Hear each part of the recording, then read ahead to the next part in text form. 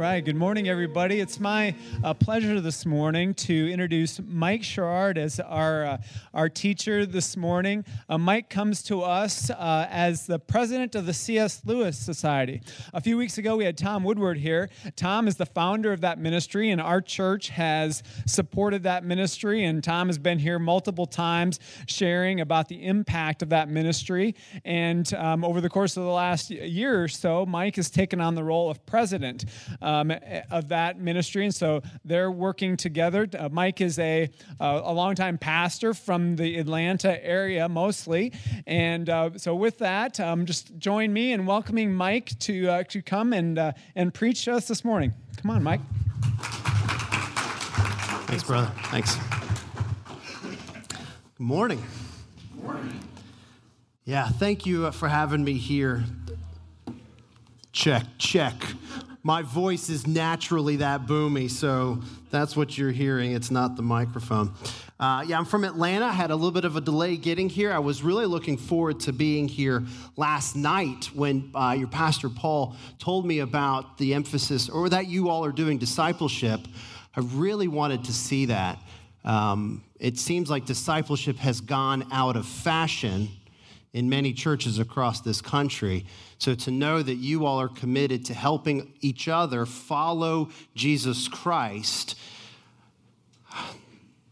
that encouraged me, and I really wanted to see that. So thank you for having me here. Thank you for loving your pastor Paul the way that you do. I know he's on sabbatical, and I'm not sure if you're aware of it. You probably are, but there's a lot of research out right now showing how the last couple of years have really taken its toll on pastors.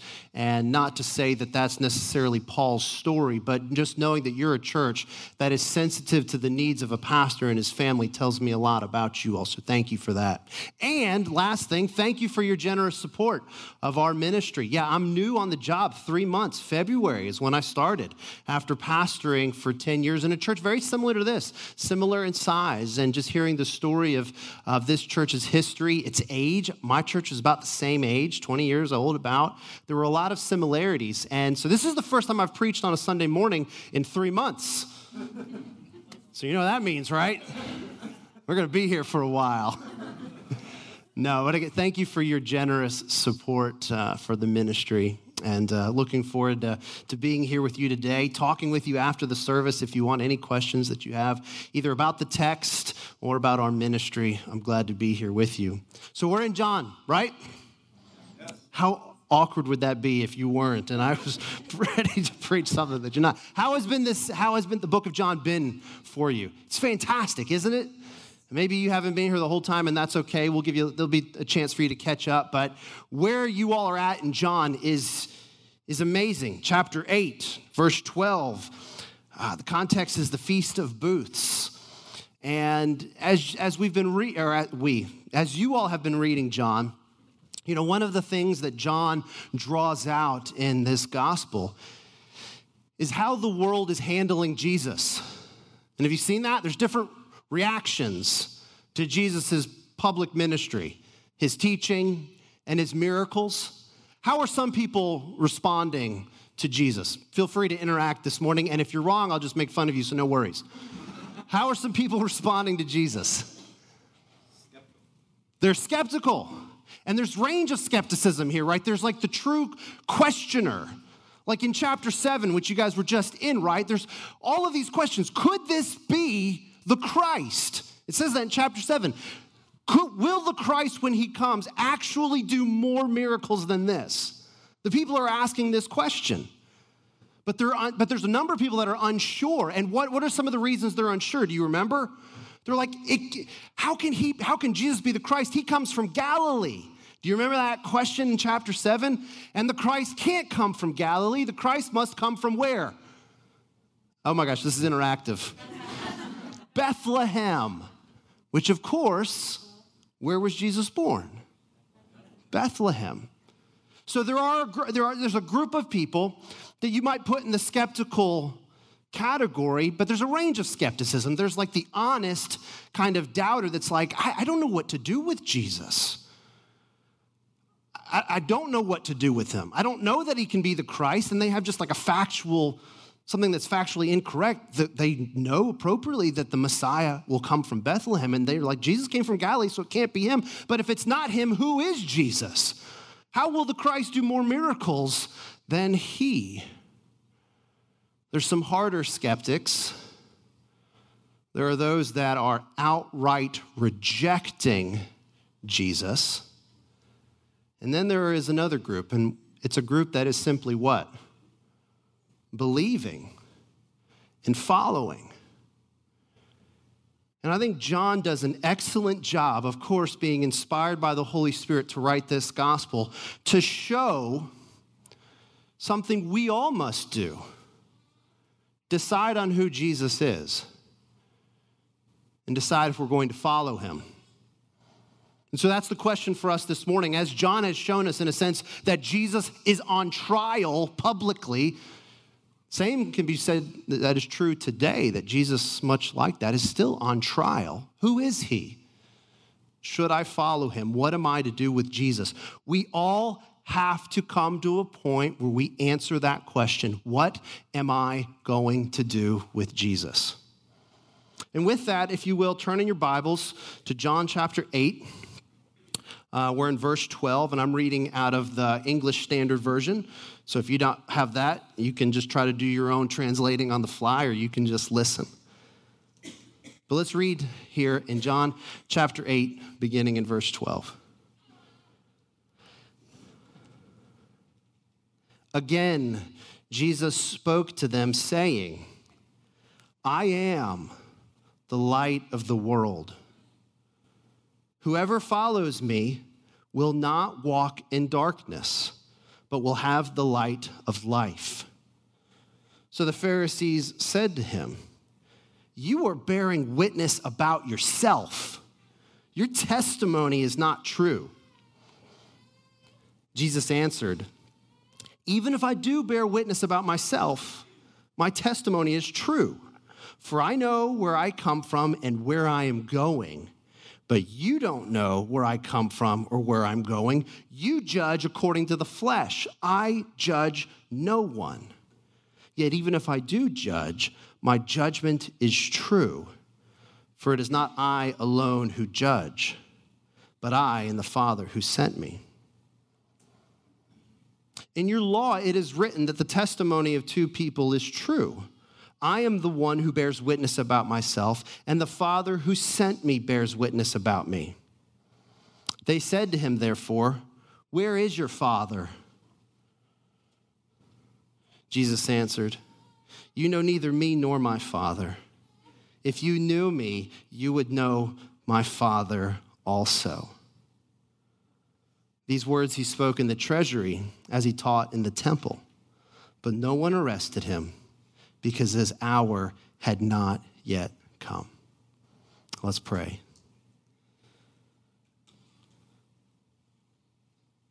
Father, help us this morning. Help us in our faith. Help us with our questions. Father, so many of us here believe you have the words of life. Help us to understand those words this morning. May it be a light for our path. And Father, I pray for any in here that are struggling this morning, questioning their faith, questioning your very existence or perhaps your goodness. I pray that you would minister to those people this morning also through your word.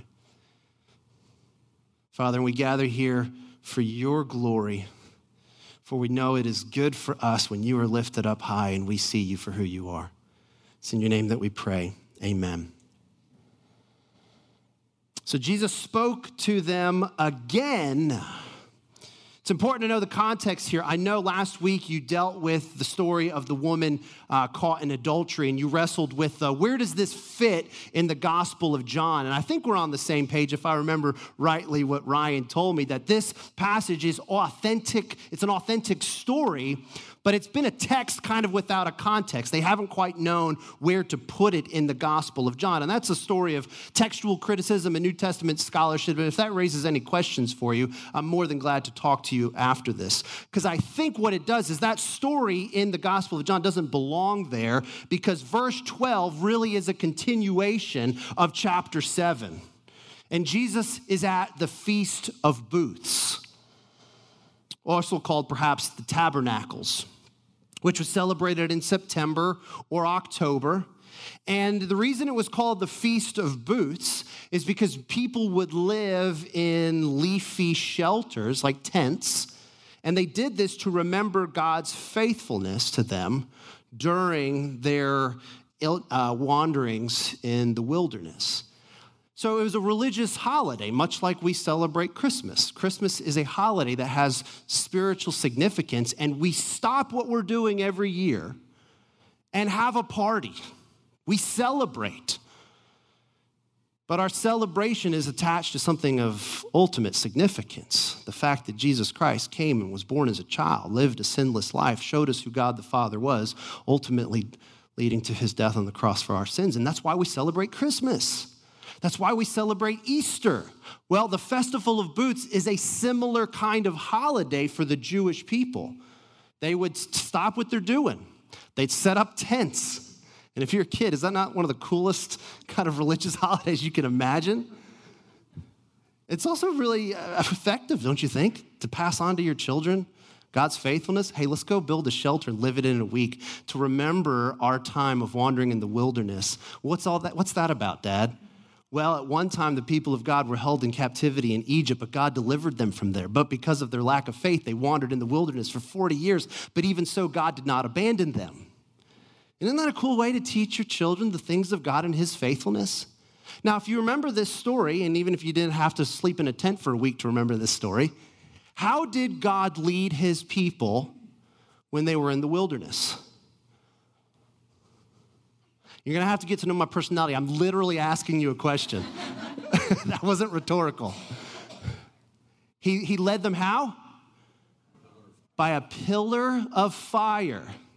Okay, so the Feast of Booths is to remember God's faithfulness to them in the wilderness, right?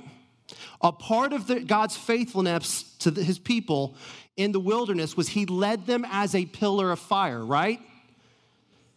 So when Jesus says, I am the light of the world during the Feast of Booths, what is he saying? That was more rhetorical.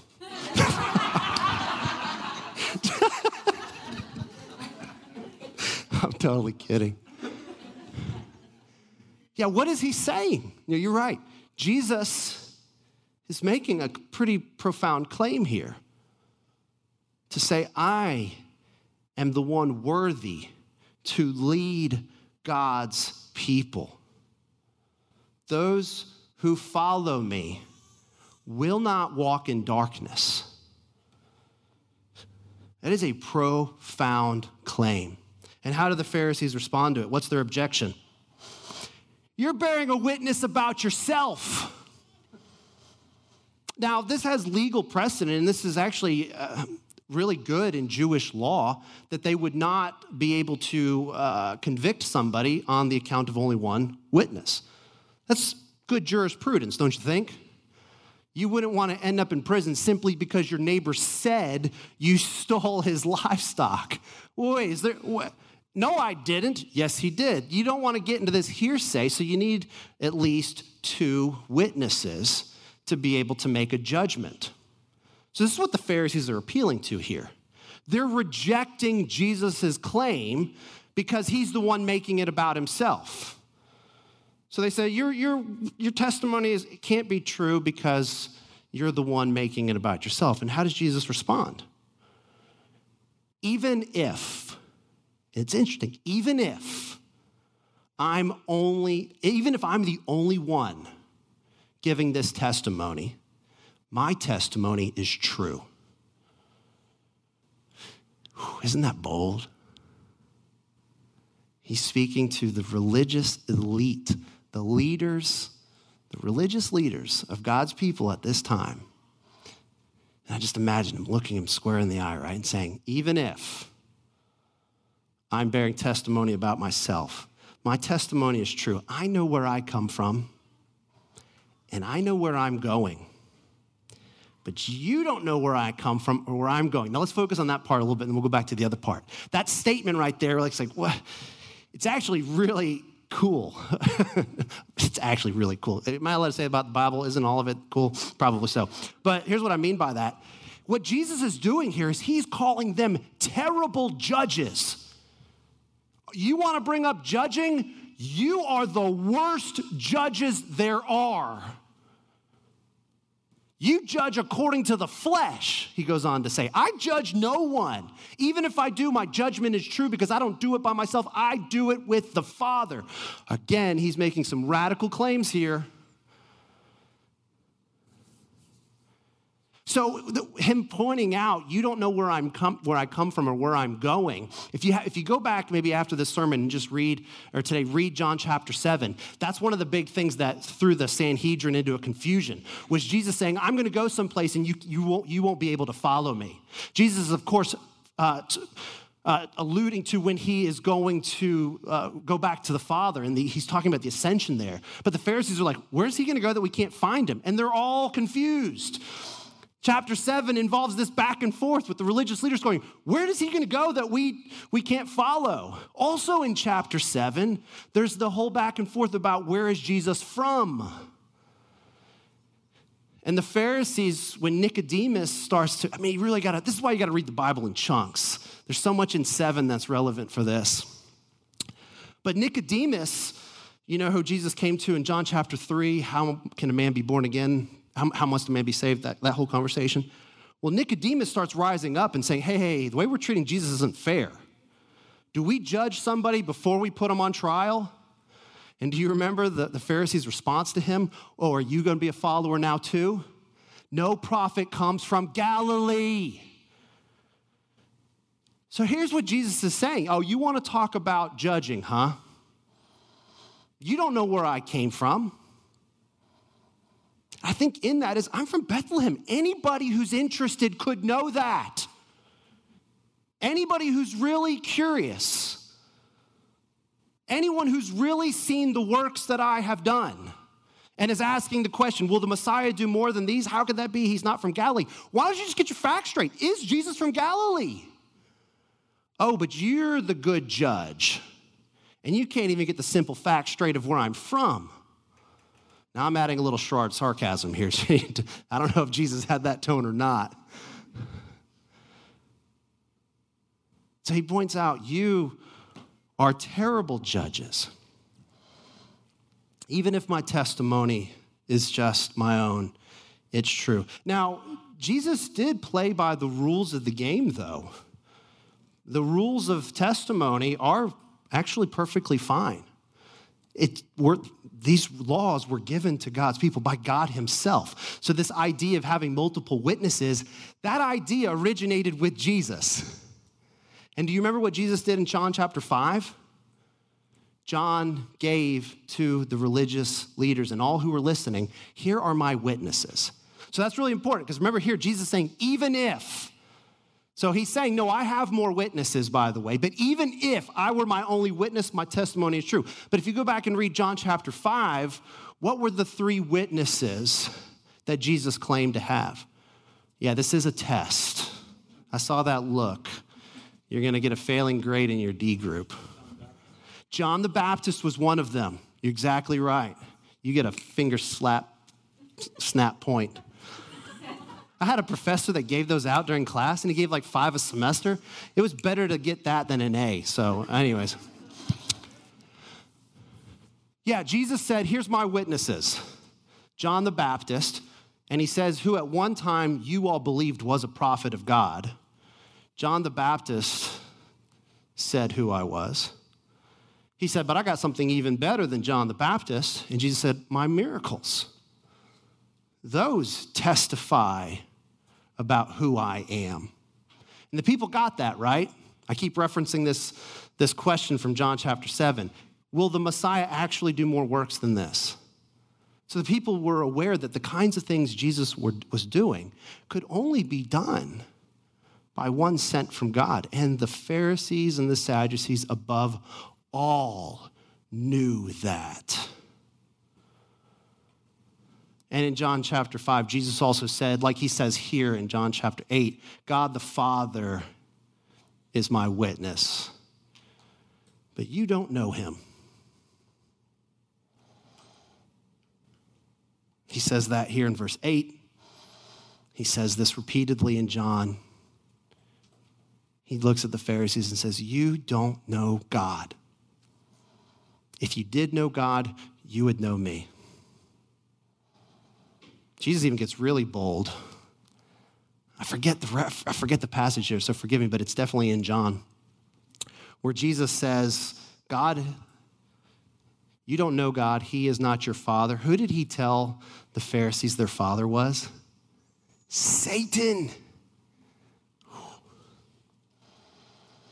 So here's in John chapter 8, in the Festival of Booths, Jesus is saying, I am the light of the world. Those who follow me will never walk in darkness. My testimony is true. I make judgments in according with the Father. And you don't know who God the Father is. Otherwise, you would know me. And he said this in the temple, but no one arrested him. They were trying to arrest him, right? They were trying to do this. But John says no one arrested him because his hour had not yet come. A phrase that you see all throughout the Gospel of John that just shows the sovereignty of Jesus Christ. It's another reference to his divinity. Nothing was going to happen that was outside of his sovereign will. One more thing before we move on to a couple of things I really want us to see from this passage. Just to clarify this statement on, I judge no one. And the reason I just want to take a second is because do not judge is perhaps the most well-known verse in the United States, but it's also probably the most misapplied verse in the United States. People will frequently say, who are you to judge? Don't tell me what I'm doing is wrong. I got my own truth. You can have your truth. I can have my truth. Don't judge me. Even Jesus said, don't judge. And here again, we read Jesus saying, I don't judge. So is that the way that we're to take this idea from Scripture? The answer is no. Here in chapter 8, Jesus is making a very specific claim, he's making a very specific point about his earthly ministry. Jesus' purpose in coming to earth was to make known who God was and to die on the cross for our sins. That was the very specific purpose of Jesus' ministry. It was not to judge. That will come later. And the scripture is very plain about that Jesus does have the authority to judge, and he will assume the role of judge on that day. In your Bible, it's always capitalized, that day. Scripture talks about a time that is coming when God will judge the world. Ultimately and finally, all who have ever lived will have to stand before the judgment seat, and it will be Jesus who is the judge. So when he's saying this here right now, well, his point is really about the specific ministry he had for his time there on earth. And his public ministry wasn't about judgment, it was about saving. But even notice that the idea of do not judge is not like in the way that we modernly, will apply that, like don't tell somebody that they're wrong. Jesus, that's not clear. It's clearly not what Jesus means, because if you go back and read in Matthew when it talks about do not judge, the whole context is actually how hard it is to be a good judge, and if you're gonna judge, be a good judge. That's actually that's the whole teaching there.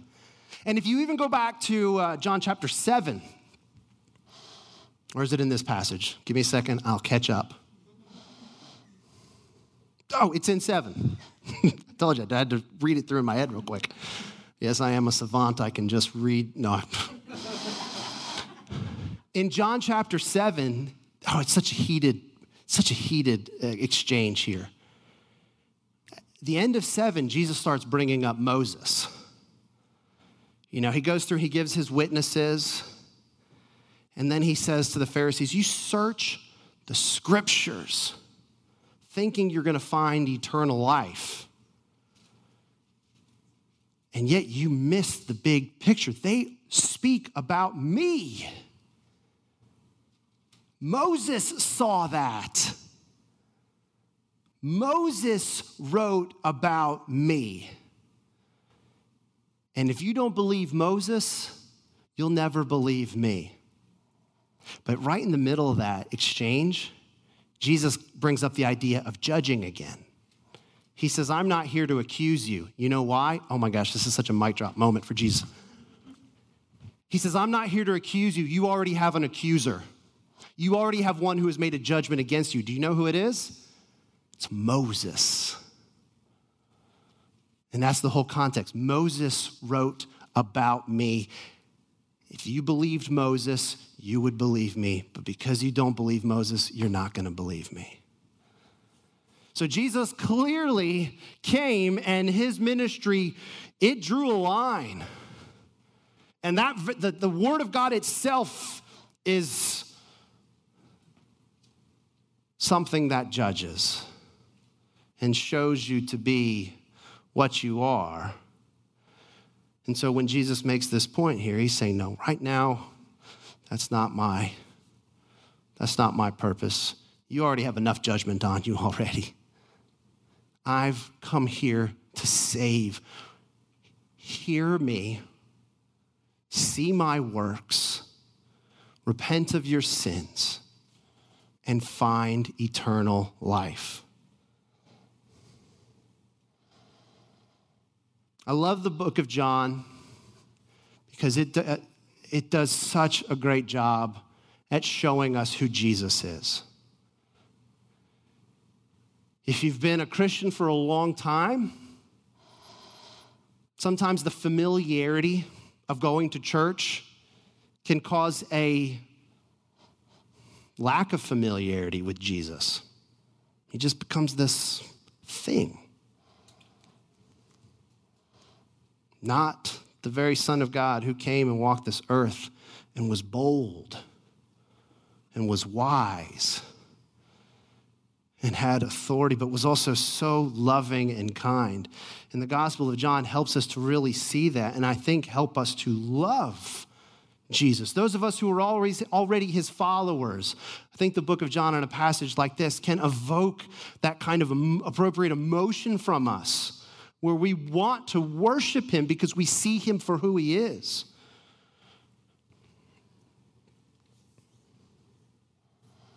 For those of you that are questioning, I think the Gospel of John just gives you more questions you got to get answered. I have to do something with Jesus. So here's the simple question for this morning. What are you doing with Jesus? Are you following him as the great light of the world? Is he the one leading you through the wilderness, lighting the path for your feet? And not in a heavy-handed preacher, guilty kind of manipulative kind of way. I don't think I have to do that. I think the Word of God does it itself. I, like Jesus, say, I'm not your accuser. I'm not. I think the Word of God does this for us all. It's sharper than a double-edged sword. It cuts right to the very core of who we are, exposing our motives. And for all of us in this room today, I think we must, in humility, consider, are we following Jesus Christ? If not, who do you pattern your life after? What in your life is acting like the great light of the world? And how do you need to repent of that? Repentance, by the way, we use these words in church, and it's perfectly fine, and we should. Confession and repentance. Confession is where you really just admit you've done something wrong, which can be hard enough, right? Repentance is when you do something differently. And the Bible makes it plain that you are to repent, and repentance is a practice of the righteous, not just the pagan. It's not like you repented from your sins one time and got saved. No, you are constantly bringing your pattern of life in step with the gospel. And so this morning, I think we all need to let the Word of God just shine that light as we ask ourselves, am I following Jesus? Or what am I patterning my life after? And then I'll ask you this question as well. So what's stopping you from following Jesus? As you hear and are presented from God's word, who is Jesus? And if this is your first time in church in a long time, you got such a small portion of it, right? But what's stopping you from following Jesus? Are you already in that super hardened camp? And you've just outright rejected? If so, are you a good judge? Have you made a good judgment? Or have you just hardened your heart, and even though you could have found out Jesus was from Bethlehem, you decided to say, no, he's from Galilee. We know the Christ can't come from Galilee. Let's go kill him. And let's not act as if we don't act like that today, right? You've been there yourself at some point, so let's not just point the finger at somebody else. At some time in your life, you know you've been wrong, but you did not care. You were so protective of what you wanted to be true, you willfully closed your eyes to the truth and the evidence. So let's just not easily go to political opponents or things like that and go, yeah, I know who you're talking about. It's likely been you at one point. If so, just be honest with yourself. Are you a good judge? Have you been a good judge? Have you really opened yourself up to the truth?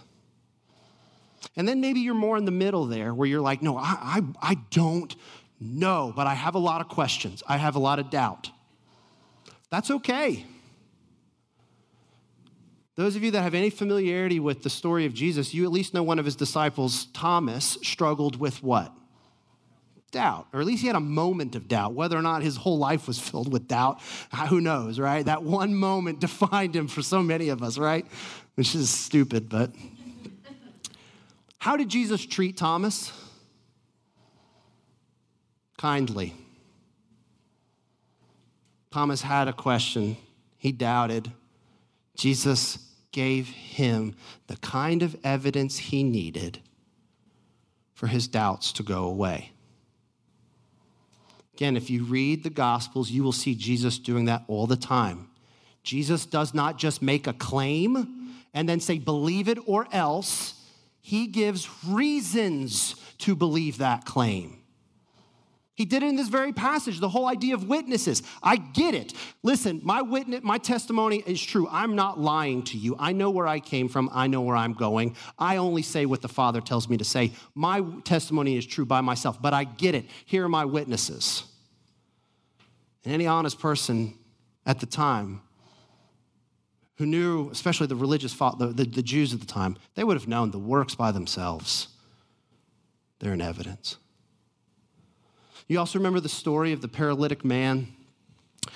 He had his 4 friends that opened up the roof of someone's house, which is such a crazy story. And they lower him down. And Jesus ends up healing this man. But do you remember the exchange here? Jesus says, your sins are forgiven. And he perceived that in the hearts the Pharisees, they were really questioning that. And Jesus knew that. And he knew why they would have a problem with that, right? Who alone but God can say, I forgive you of your sins? So Jesus asked him a question. Do you remember this question he asked him? He asked the crowd, what is it easier to say? Your sins are forgiven, or pick up your mat and go home? And this interactive, so no one makes the mistake Ryan made earlier here. Thanks, bro. I'll buy you lunch or something for this. I'll give you one of my books. I'll stop with the jokes. Literally, what's easier to say? Your sins are forgiven, or to a paralytic man, get up and walk? What's easier to say? Sins are forgiven. Now, some of you might be going, well, I don't know, making the claim that I can forgive you your sins will get you killed because it's making a claim to divinity. So I get that. But literally, yeah, because how are you ever going to prove that? You say, get up and walk. If the guy doesn't get up and walk, so it's literally harder to say that. But here's the key thing. Jesus said, so that you might know that the Son of Man has authority on earth to forgive sins, I say to you, pick up your mat and walk. And the man picked up his mat and walked and gave people a reason to believe that Jesus was not lying to them when he said, I forgive you of your sins. This is why I feel silly saying love Christianity. I should just say love God, right? In his love, he meets us where we are and gives us reasons to believe what he says is true. So for those of you that are struggling right now, that you're like, all right, I'll admit, I'm not following Jesus. I'm not. You may call yourself a Christian, you may not. I don't know. But you're not, for what you have in common is I'm not following Jesus right now. Identify your doubt. Is it intellectual doubt? Do you just have a question you don't have an answer to? Like, literally, is Jesus from Galilee or Bethlehem? That's a factual kind of thing. And some of you have doubts that are in that category. You just don't know something, and you need to know it. And once you know it, boom, it's like it's unlocked to you. Some of you might be struggling with what is called emotional doubt. That's kind of like the what if. Yeah, but what if? Yeah, but what if? It's really a feeling. What if God really isn't good?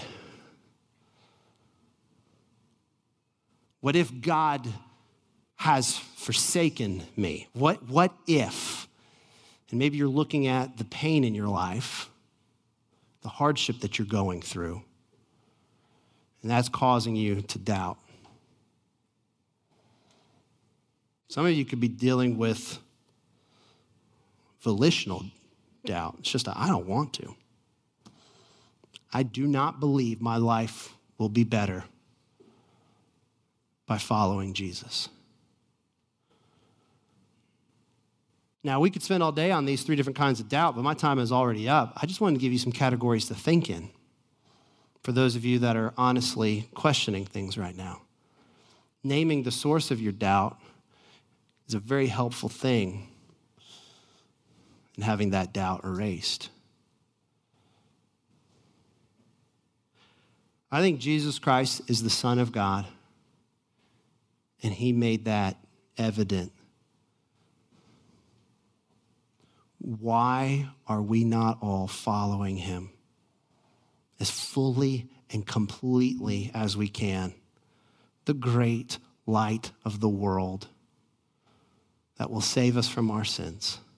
Let us all this day remember why we call ourselves Christians, and let us spur one another on in good works and obedience.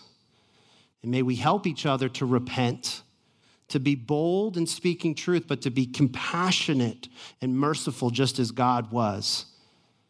And may you all here be a light to this world as you follow the light of the world. Amen. Amen. Thank you.